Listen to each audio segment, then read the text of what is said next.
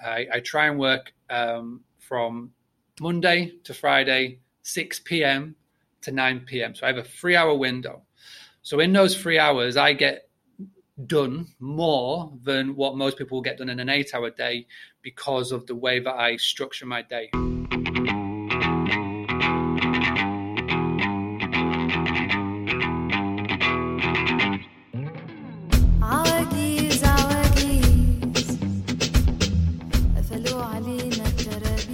What's up, you guys? My name is Mikkel Krashovsky, and welcome to episode 29 of That Remote Show, where we hear from location-independent entrepreneurs and professionals so you can learn to quit the cubicle and live life on your terms. Today on the podcast, I'm joined by my friend Mark Simpson. Mark is somebody who definitely fits the description of what a digital nomad is to the core. Mark has been traveling all over the world with his family, his wife, and 3 kids for the last couple of years. And that's how I got to know Mark, actually, is that he joined the Digital Nomads in Varna Facebook group that I started a while back. And we got to know each other in that group. And I also got to know a little bit about his business, Boostly. So we talk about Varna in this interview, but we also focus a lot on how he built his business, which focuses on helping short stay accommodation owners. So these are like Airbnb owners or small bed and breakfast owners, how to kind of get more bookings through their own websites and how to do their own marketing as opposed to relying on websites like booking.com. And this is something that has grown tremendously for him over the last couple of years. He started out just coaching 1 or 2 or, just a handful of people in person, and then transitioned that over to an online course and now a community of hundreds of short stay accommodation owners that he's able to run and help out these people from all over the world.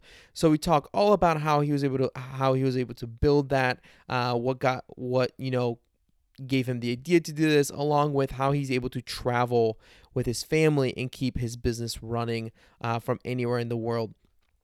So I'm not going to hold you guys back any longer. Let's dive into this interview with Mark Simpson. I really think you guys are going to enjoy this one.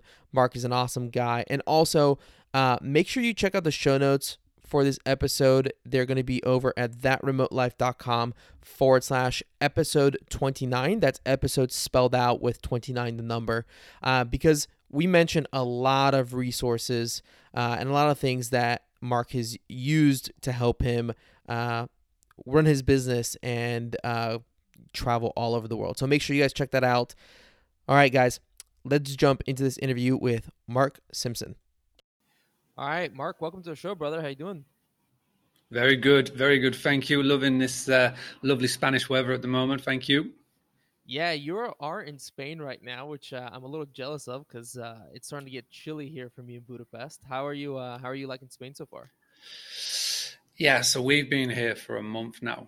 Our aim in life is to avoid a British winter for as long as possible. And yeah, right now the weather in the UK is similar to what it's like in Budapest. It's cold, it's rainy. And this is what I love about Spanish people, is that nobody talks about the weather because it's just always nice. We're in southern Spain, near Alicante, in a little town called Javier. Such a cool little digi-nomad theme around here. And yeah, we've been here for a month. We're loving it, and we're hopefully going to be here for quite some time. Yeah, because you're traveling with your family, aren't you? How many kids do you have? I've got 3 at the time of counting. We've got a 6-year-old, we have a 4-year-old, and we have a 1-year-old. So, yeah, it's always been Laura, my wife, and I's just ambition to keep traveling, because before we met, we were both travelers. I did a lot of traveling in America and Asia and Australasia, and Laura was born in South Africa. She lived in Saudi, and she was a dive instructor in Egypt, and she's done all her travels before we met. And when we got together, we kept on traveling. And then when we had kids, it was all of our family combined said, all right, that's it now. You're going to have to settle down. But we're just stubborn as fuck, and we just got, we're going to keep on doing it. And we just kept on doing it. And this year, 2019, we're recording this in October. So we've been out of the UK more than what we've actually been in the UK. And we're going to hopefully continue that as long as possible. So what got you started traveling in the first place? Okay, so I grew up in a tiny little village in the north of the UK. Population, maybe 60 people. The town itself was Scarborough. It's the second most popular tourist destination in the UK after London. But the town itself is like a bubble. You've got to travel for about an hour and a half in your car to get anywhere because it is pretty much out of its own little way. And I've always wanted to see more. I'm a massive fan of movies. I love the whole Hollywood thing, the whole celebrity sort of thing that really drawed me in there. And again, me and my family, when we were younger, our holiday, our vacation, for anybody in the UK, you will relate with this, it was a trip to Butlins. It was like a little like sort of theme parky location that you stay in a like a little home. That was it. And then over time, as we got older, we started to go to the Canary Islands, and that was like our vacation, because my family have a vacation business. It's a guest house, it's holiday cottages. And the only time that we could get away, because the traditional summer holidays, July to September, is when everybody came to stay. Our time to get away was January. And in January, if you want guaranteed sun, you go to Canary Islands. So that's where we always used to go. When I got to 16, 17, 18, everybody else was doing the traditional finish secondary school, go to the sixth form college, then go to university. But I dropped out of sixth form college after the first year, and I just naturally fell into soccer coaching. Started doing that in the Scarborough area, doing youth development, got all the badges. And as I was doing the badges, I got an opportunity to go to America and do coaching over there. And it was you go for 5 months in America, you travel around, you go to all the states, and then you come back after 5 months after your H1 visa's expired. And then I was in the UK for like 6 to 7 months. And then I just used to rotate doing that. And I was doing that for 5 years. So I really got the travel bug doing that. And when my buddy got out of university, and this is 2006, he sent me a text message. I was on my old Nokia 310, whatever that was back then. Indestructible phones. That was indestructible. I was probably playing like Pipe or Worm or something like that at the time, one of those. And he said, I'm finishing uni. I want to go traveling. Do you fancy coming? And I was coming to the end of my stint I was in California at the time. Coming to the end of that stint. And I was like, yeah, sure, where are we going? And we booked a one-way ticket from London Heathrow all the way into Bangkok. And then we just went from there. And that was like the start of 2 years of traveling, which was unbelievable life experiences. So what then brought you to starting your business that you have now, Boostly? Yeah.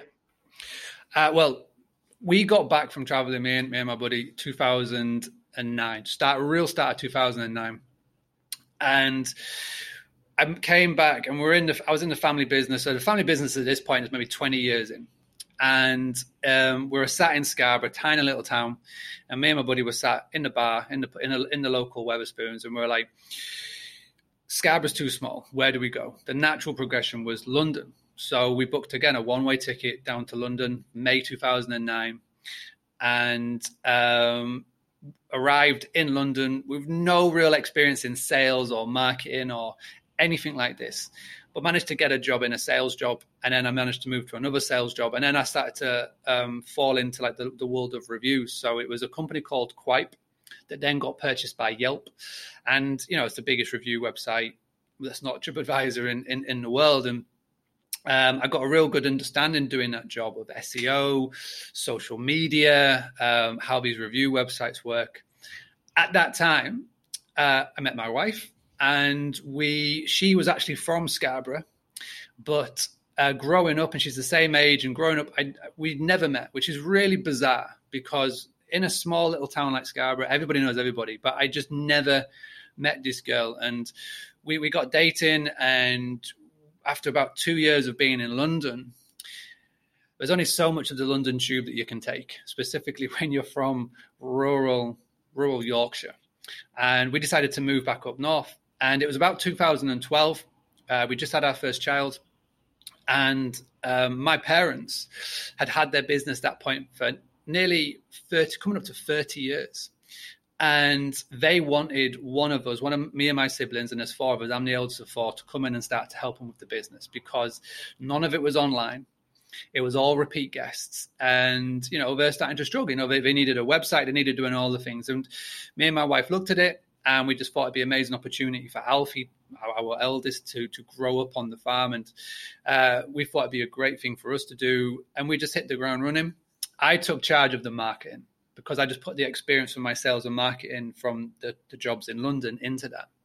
And this is 2012, 2013, 2014, 2015. And over time, all those skills that we learned with the website, TripAdvisor, Facebook, Twitter, then it moved on to Snapchat and Instagram and everything. We just put it into practice, and it works super well. We're able to increase our profits, increase our bookings.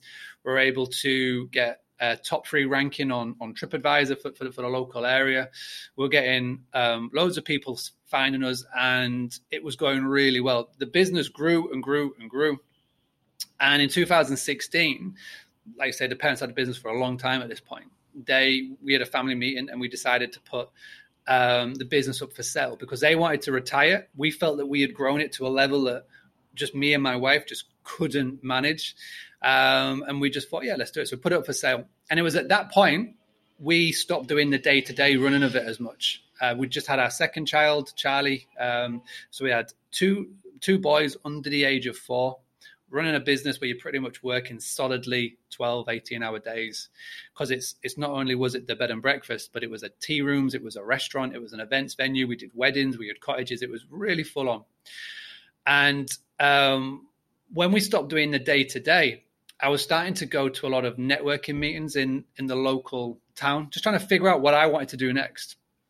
And it was pretty much scratching an own itch. To the long way around of answering this question is, I realized that there were so many other short stay accommodation owners that were in a similar boat to what my parents were 4 years ago, where they didn't really have an online presence.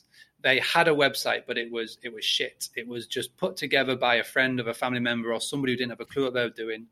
They didn't know what Facebook was. They didn't really know what all these social media were. And they were heavily relying on Booking.com and Expedia and now Airbnb to bring in their bookings.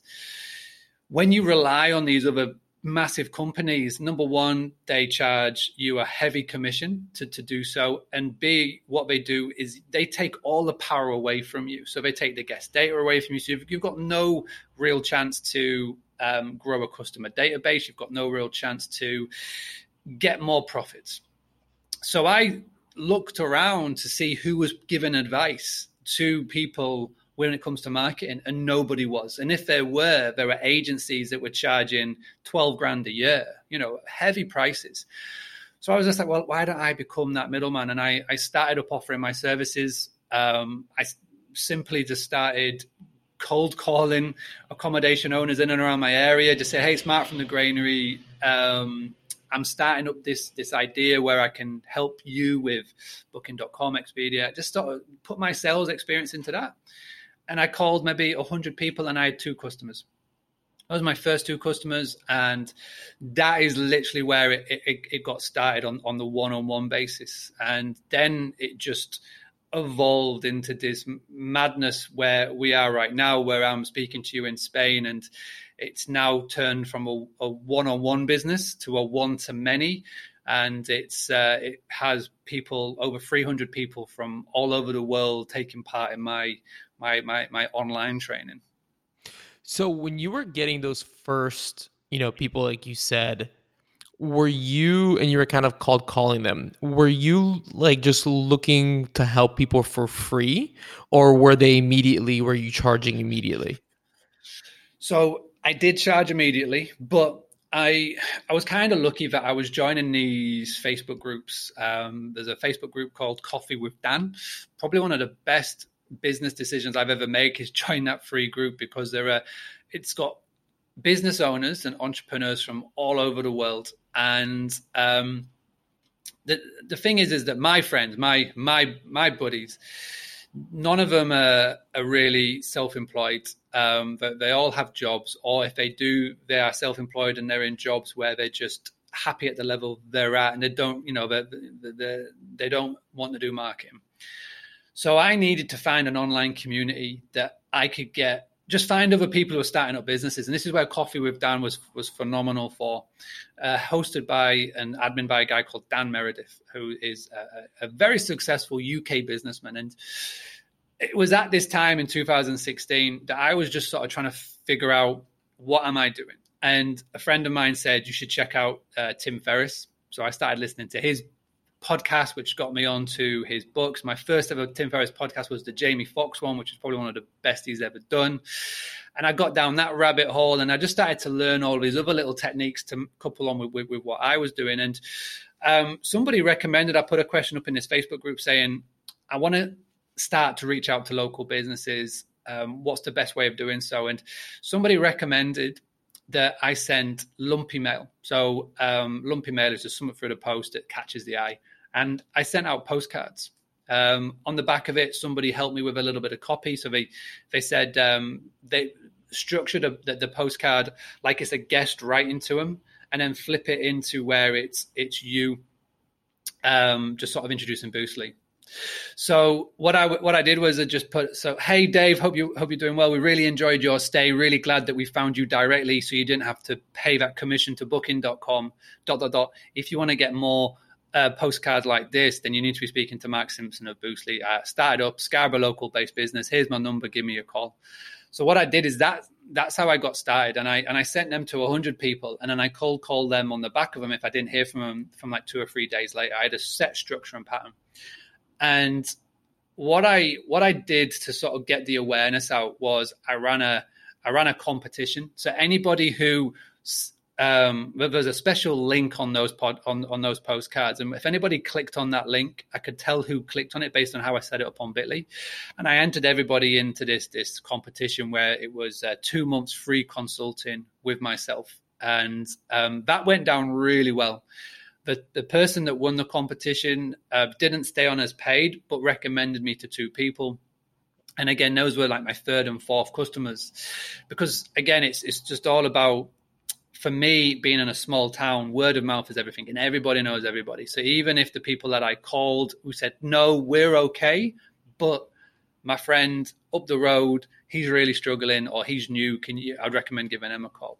So that's how it all started. And I got 3 or 4 paid customers. I had the one that was the competition winner. And when you do it one-on-one, and the work that I was doing for him, I could only ever have 4 or 5 at a time, because I was doing everything, their booking.com, their website, the social media, you name it, I was doing, and I couldn't really grow. So yeah, if I only needed 4 or 5 people paying £600 to £700 a month over a 6-month basis to then start up this side hustle that would then become profitable, so I could then move away from relying on the family business wage to then start up on my own. So that's how it got started.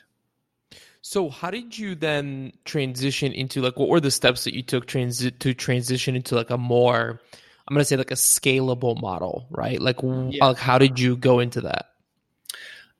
Again, we wanted to travel, plain and simple. We wanted to have a business and travel. So I couldn't do that in the model that I had, the one-to-one, because part of my one-to-one is that I would have a monthly visit with each one. I'd go and sit down, show them what I'm doing, show them things, show them tactics and tips.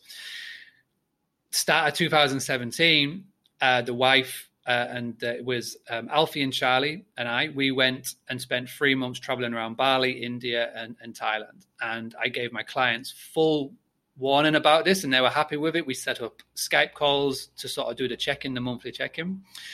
But what I found is that it just didn't work. By the time I got back, 4 out of the 5 clients that I had ended their 6-month contracts because they said, it wasn't the same when you weren't here, which is totally fair. It was an experiment. So what I decided was, number one, this business only will work if I'm going to stay in Scarborough. And it's not what we wanted to do. We wanted to travel. Number two, I was limited with how many clients that I had.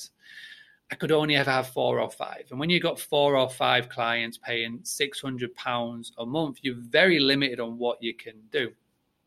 I went back into the Coffee with Dan group. I just explained my situation. And somebody said, have you ever thought of doing an online course? And that was it. That was down another rabbit hole. I researched all of them. Udemy, everyone. I came to Thinkific. Thinkific suited exactly what I wanted.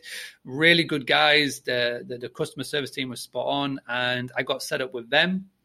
I boxed off the whole of September in 2017, and I just created 80 hours worth of content. All I did, similar to now, headphones on, microphone in front of me, computer, and I just recorded me doing the tasks that I was doing for my family business and for the clients, and just showed how to set up booking.com correctly. So it works for you and not the other way around. How to set up a Twitter account properly, how to do a Facebook, Instagram, Expedia, Airbnb, how to do Google Ads, how to do Google search, how to do Google My Business, you name it. I created it and I dropped it all into Thinkific. At the same time, I created a Facebook group, my own Facebook group. It's called the Hospitality Community. And it started with just Scarborough and Whitby businesses in. And the whole premises was that one of my biggest pain points, one of the things that annoyed me the most is that the local council in Scarborough had all this offline advice, meetings, meetups, but there's nothing online. And in hospitality, number one, you get scam calls all the time from people saying, we'll get you to the top of Google business listing. So and as well, you've got troublesome guests, you've got late availability. So I said, right, well, if you're not going to create this online group, I'm going to do it. And I created a thing called the Hospitality Community, invited everybody from Scarborough and Whitby in it. I explained what the premises is, and it went down really well. And over the course of 6 months, it went from 10 people to 1,000 people. And what I found was it was not just Scarborough and Whitby or Yorkshire businesses joining. It was people from London, Manchester. We had people from Scotland, from Ireland, and then people from France and Germany and America. And before we knew it, we had people from all over the world joining, because their pain points was similar to everybody. It doesn't matter where you are in the world, North or Southern Hemisphere. And when I created this online course, I sent a message out to everybody. I got a templated, copy and paste it to everybody in the group, 1,000 people. I got banned from Facebook for a week because I sent too many messages just saying, I've created this idea. I think it's going to work. It literally means that I will show you what I do. And instead of you having to pay me £600 or £700 a month, it will be just this one-time fee. It was £150 for the first 5 people. I said, I just need some people to test it. Who wants to test it? 5 people put their hand up. They were the first ever people. And then from that point in 2017, it launched properly the 1st of January 2018. We're now at the end of 2019 and we're at 300 members. And the price is now £1,000 lifetime to join. So it's just slowly gone up. There's been more things added. And I've just learned so much from the groups that I'm a part of. So I've invested in myself. I've now joined masterminds, and there's consultants that I sort of work with that are at a much higher level than me, and they pass on this amazing advice. And yeah, it's just growing and growing and growing. And that's where we are right now. It's called the Boostly Academy, and yeah, it's working phenomenal. That's where we are right now. What would you say about, because you initially, right, had those clients that were in person. Do you think that experience and what you learned from that helped to contribute to then you creating like a successful course in business now? Or would you say that like if you had to go back in time, you would have skipped those people and just gone straight to a course? It's a great question. And no, I needed to do that one-on-one, I believe. And I think everybody needs to do that. I think everybody needs to have that one-on-one basis. So you've got not just your experiences, but you've got others.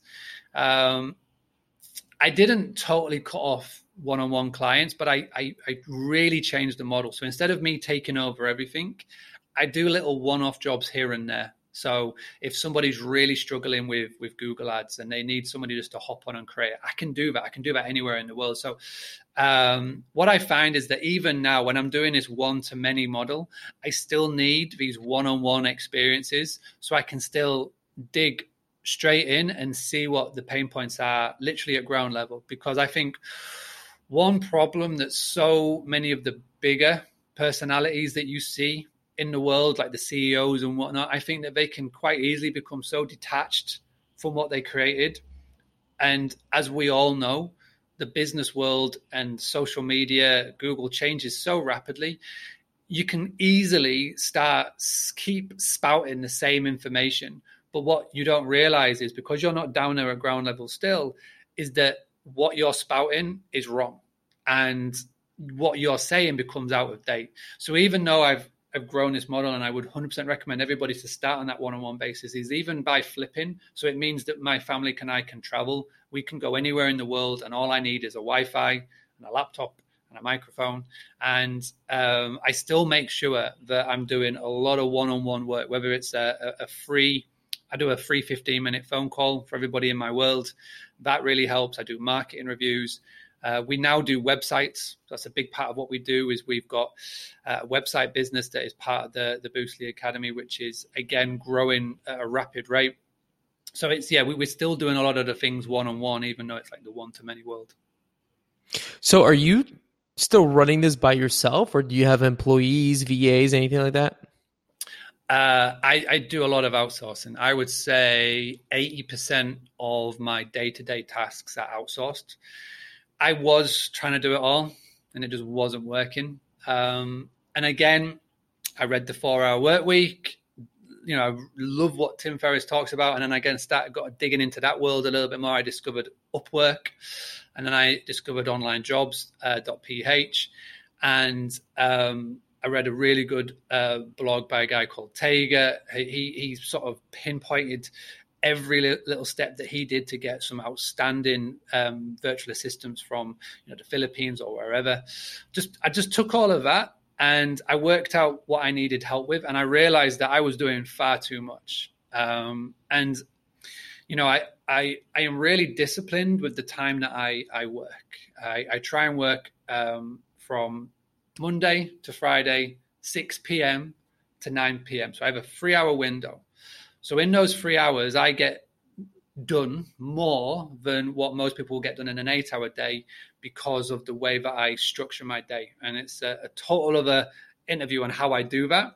But because of that, I want to make sure that in those 3 hours, the work that I am doing is new business development, or it's new content creation. So there's 2 specific things that I need to be doing: customer support, website support.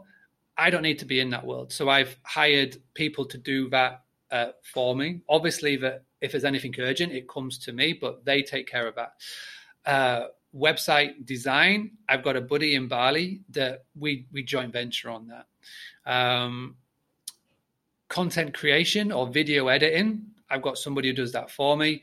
And then publishing on social media, again, I've got somebody who does that for me as well. So there's 4 full-time assistants, and then I've got maybe 3 or 4 part-time assistants around the world, and then I've got a full-time bookkeeper, full-time accountant, and then there's somebody else who does a little bit of sparring here and there. But yeah, so it was really important to me that I got people in that could do the jobs that I didn't need to be doing. And again, that has been the one thing that I would recommend to anybody, is as soon as possible, get an assistant, whether it's somebody sat next to you in your local town or area, or if it's somebody virtually that can do it for you or online.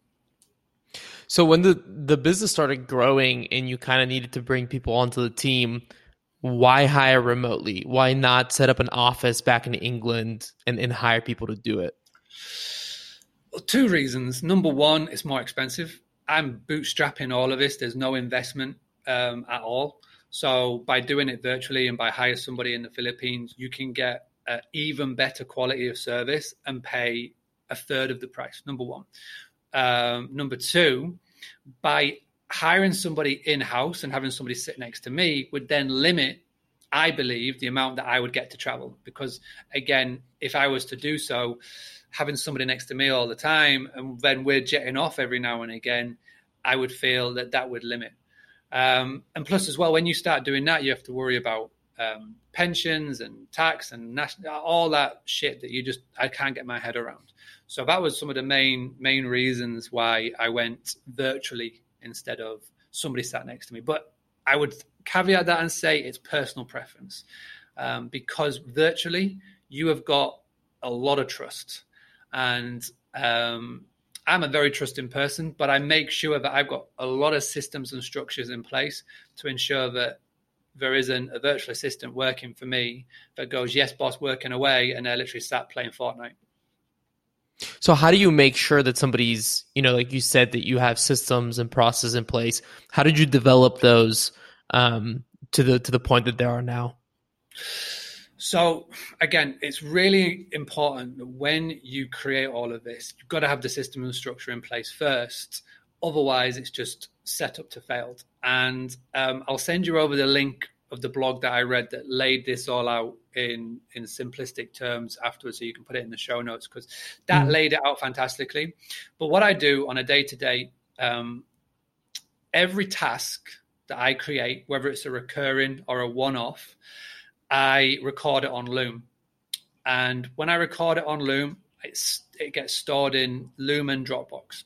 So the VA who is doing the task can clearly see what I want. And plus as well, then in the future, when that VA leaves and we have to hire another one to replace, instead of me having to then explain the task all over again, I can just go, this is the task, this is the video explaining it, please do it. That's number one. Number two, it's just a simple case of making sure that when I wake up, about 5, 6 a.m., depending on the baby, I log on to WhatsApp, and we've got a WhatsApp group, depending on if it's a website or a video content creation, and a quick check-in. So they know at certain times throughout the day, they have to check in with me and let me know what they're doing, any questions. Like there's people that have got specific tasks throughout the day. And at the end of the day, so they have to work 10 a.m. to 6 p.m. At 6 p.m. Manila time is 12 p.m. Central European time. So at 12 p.m., I get a daily report, and it's broken down into 3 categories. Number 1, what did you get done today? Number 2, what struggles did you get today? Or, where did you feel that you needed a bit more help? And number 3, is there anything that I can do to help support you? And they have to do that religiously every single day, Monday to Friday. In fact, if they get 3 strikes, if they fail to do that 3 times, they're gone, because that's really important to helping you know what they're thinking. And at the end of the week, on a Friday or a Thursday, depending on which person it is, we actually have a phone check-in. And again, in that phone check-in, it's super short, super sharp, super sweet, but it's a case of just keeping that human connection going. How you doing? Where are you struggling? Where do you need help with?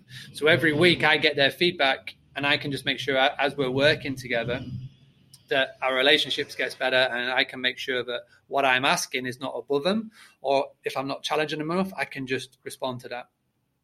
Now, obviously it's really important to have these systems in place and to keep it going, but I feel like it starts with all of that will be easier if you hire the best people first.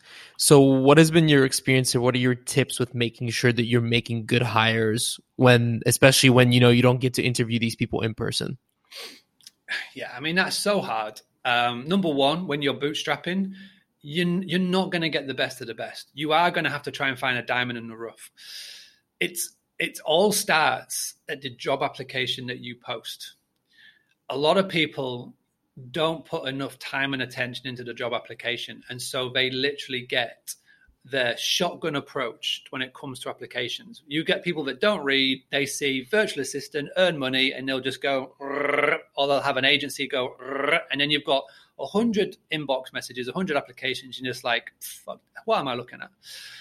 So again, it's really important at the start that you really crystal clear break down who you are, who you're looking for, what their role will be, and also at the end, which is what I do. And again, the blog that I'll send to you, Tager, the guy who created this system, he put in a little snippet at the end that only the people that were properly reading the job application will take it to the next level. Because what I ask everybody to do is that if you're reading this properly, you will send an email to a specific subject headline to a specific Gmail account that I've created. I jump into Gmail and I set up a filter and a canned response. So then what happens is the application will come in, and as long as they've put the subject that they had to put to the email they had to send it to, an automated canned response will go back to them saying, well done, you've passed the first test. You'll be surprised that so many people that fail on this. All I need for you to do now is fill in this Google form. That Google form then separates, 80% to the 20%. It gets the 20% through. And once they filled in that form, I look at it and it asks for a reference. It asks for a bit of an example of a task that they've done in the past, coordinating to what the job I'm looking for. It's got their WhatsApp number in there.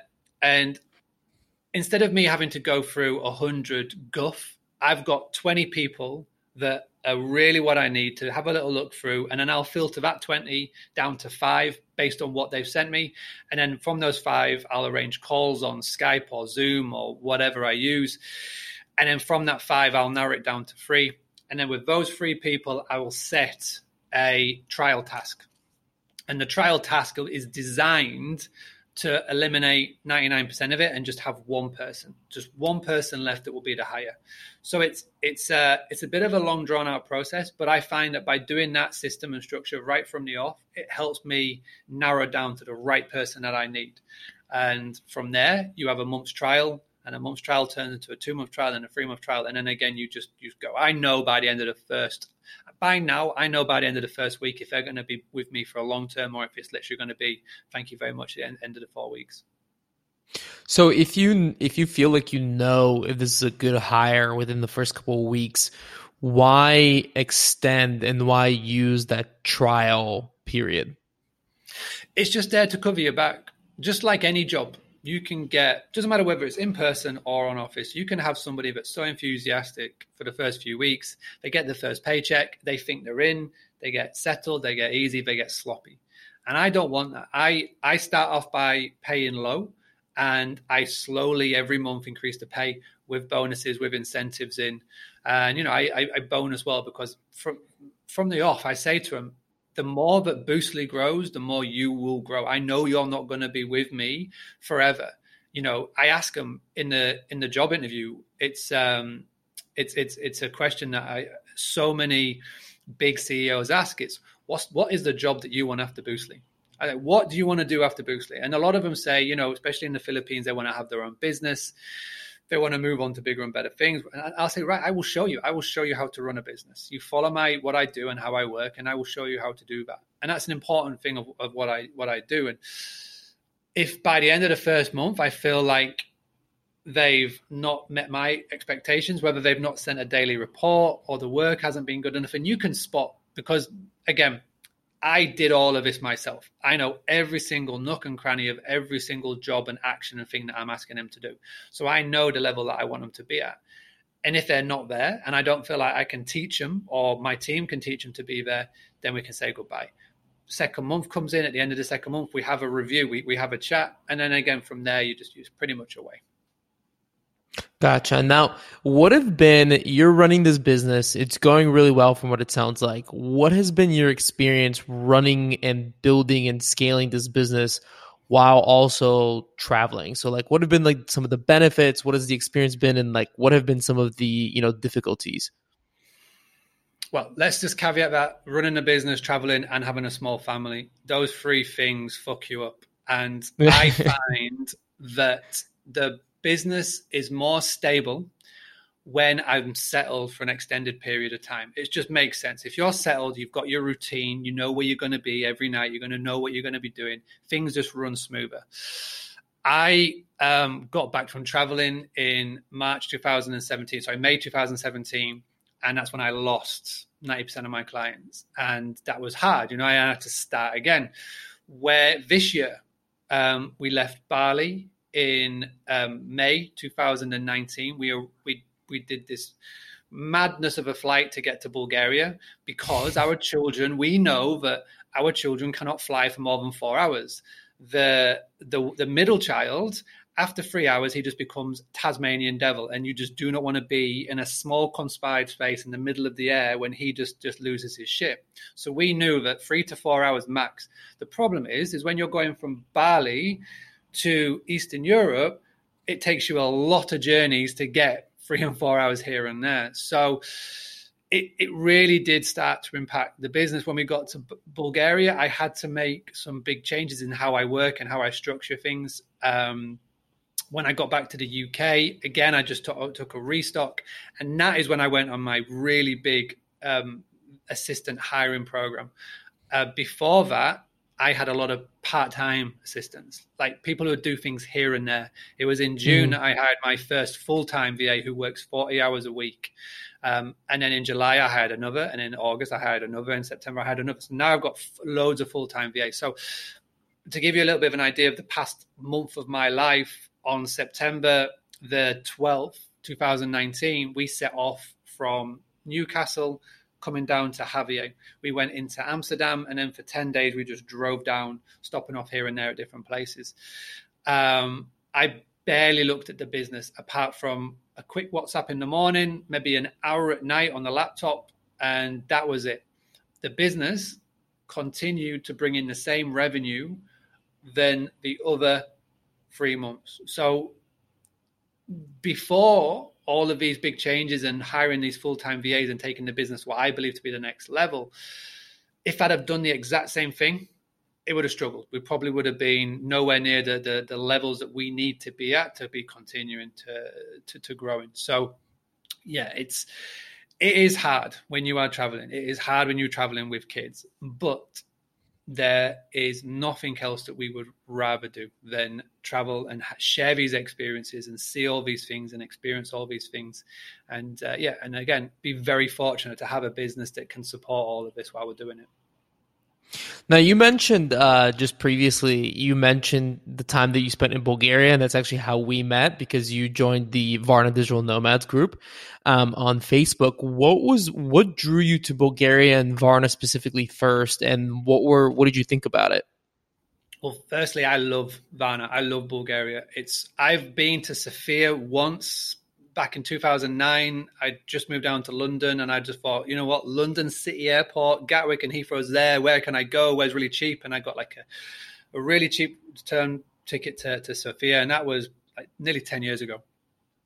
When we were coming out of Bali, we were looking for a place to go for about a month to 2 months before going back to the UK, because again, we're trying to put off as long as possible from going back to the UK.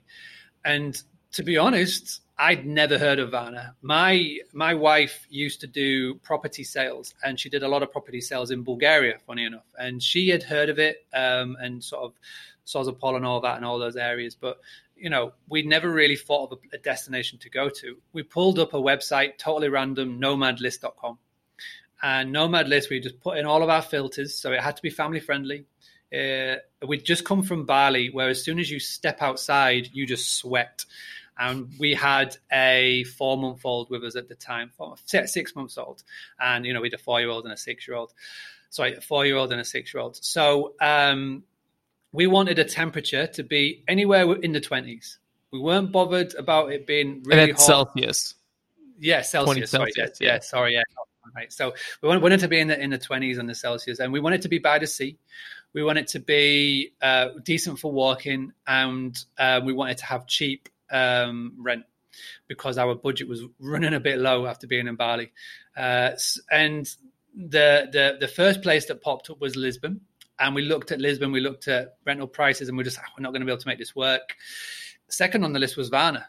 I was like, what the hell is a Varna? So we just opened it up, checked it out, joined your Facebook group, just asked tons of questions, looked on rental websites, and we're just like, yeah, we can make this work. And we flew in, we got settled in right down by the Sea Garden. We loved the Sea Garden. We just from the moment we arrived, it was just felt like the right thing.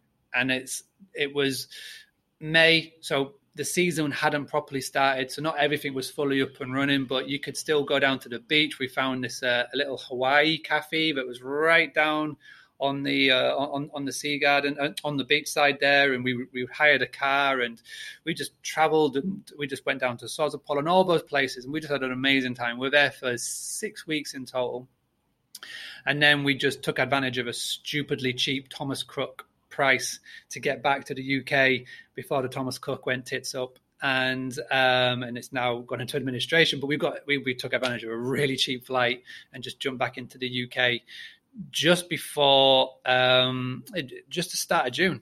Absolutely loved it. In fact, you know, I still think back to our time there, and I said to Laura, you know, we got to get back. I just love how everybody, doesn't matter what age, is just walking around with a kebab.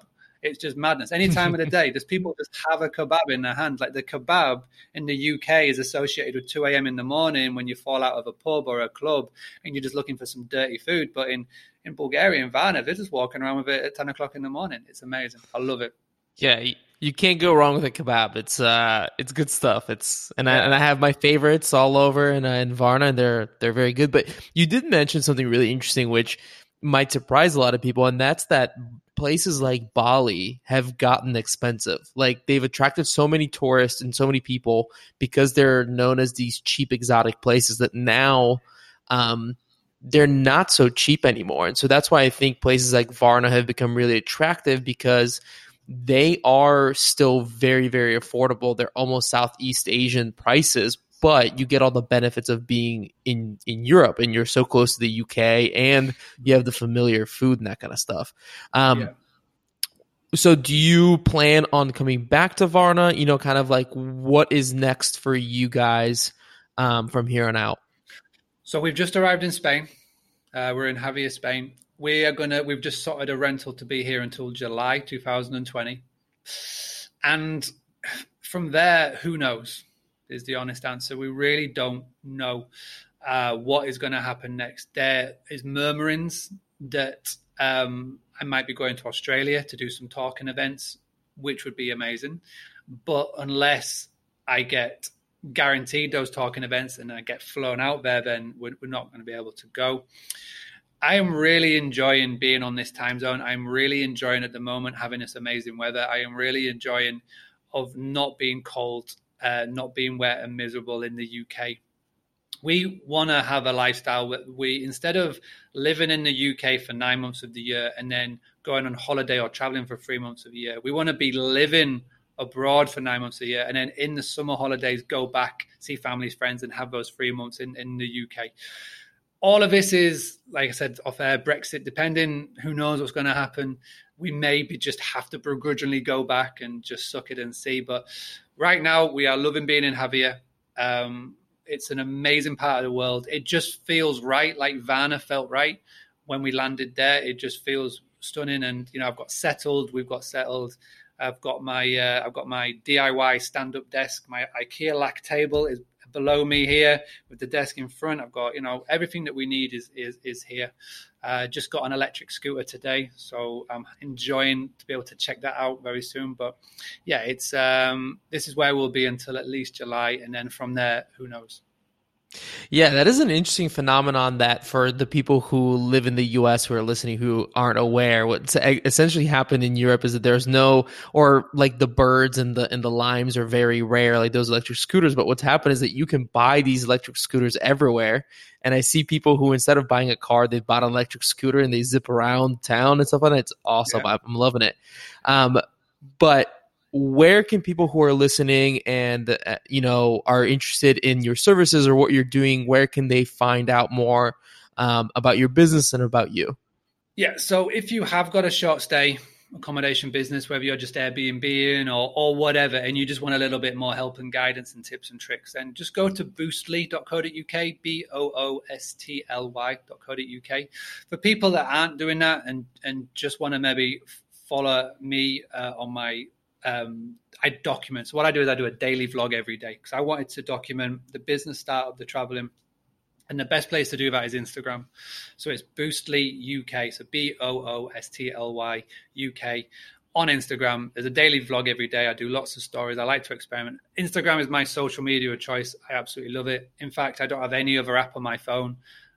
Because I just want to focus on Instagram. It's not there to grow. I don't try and monetize it. In fact, at the start of the year, I deleted 2,000 followers because they were just robots or they just never, ever, ever engage in anything that I do.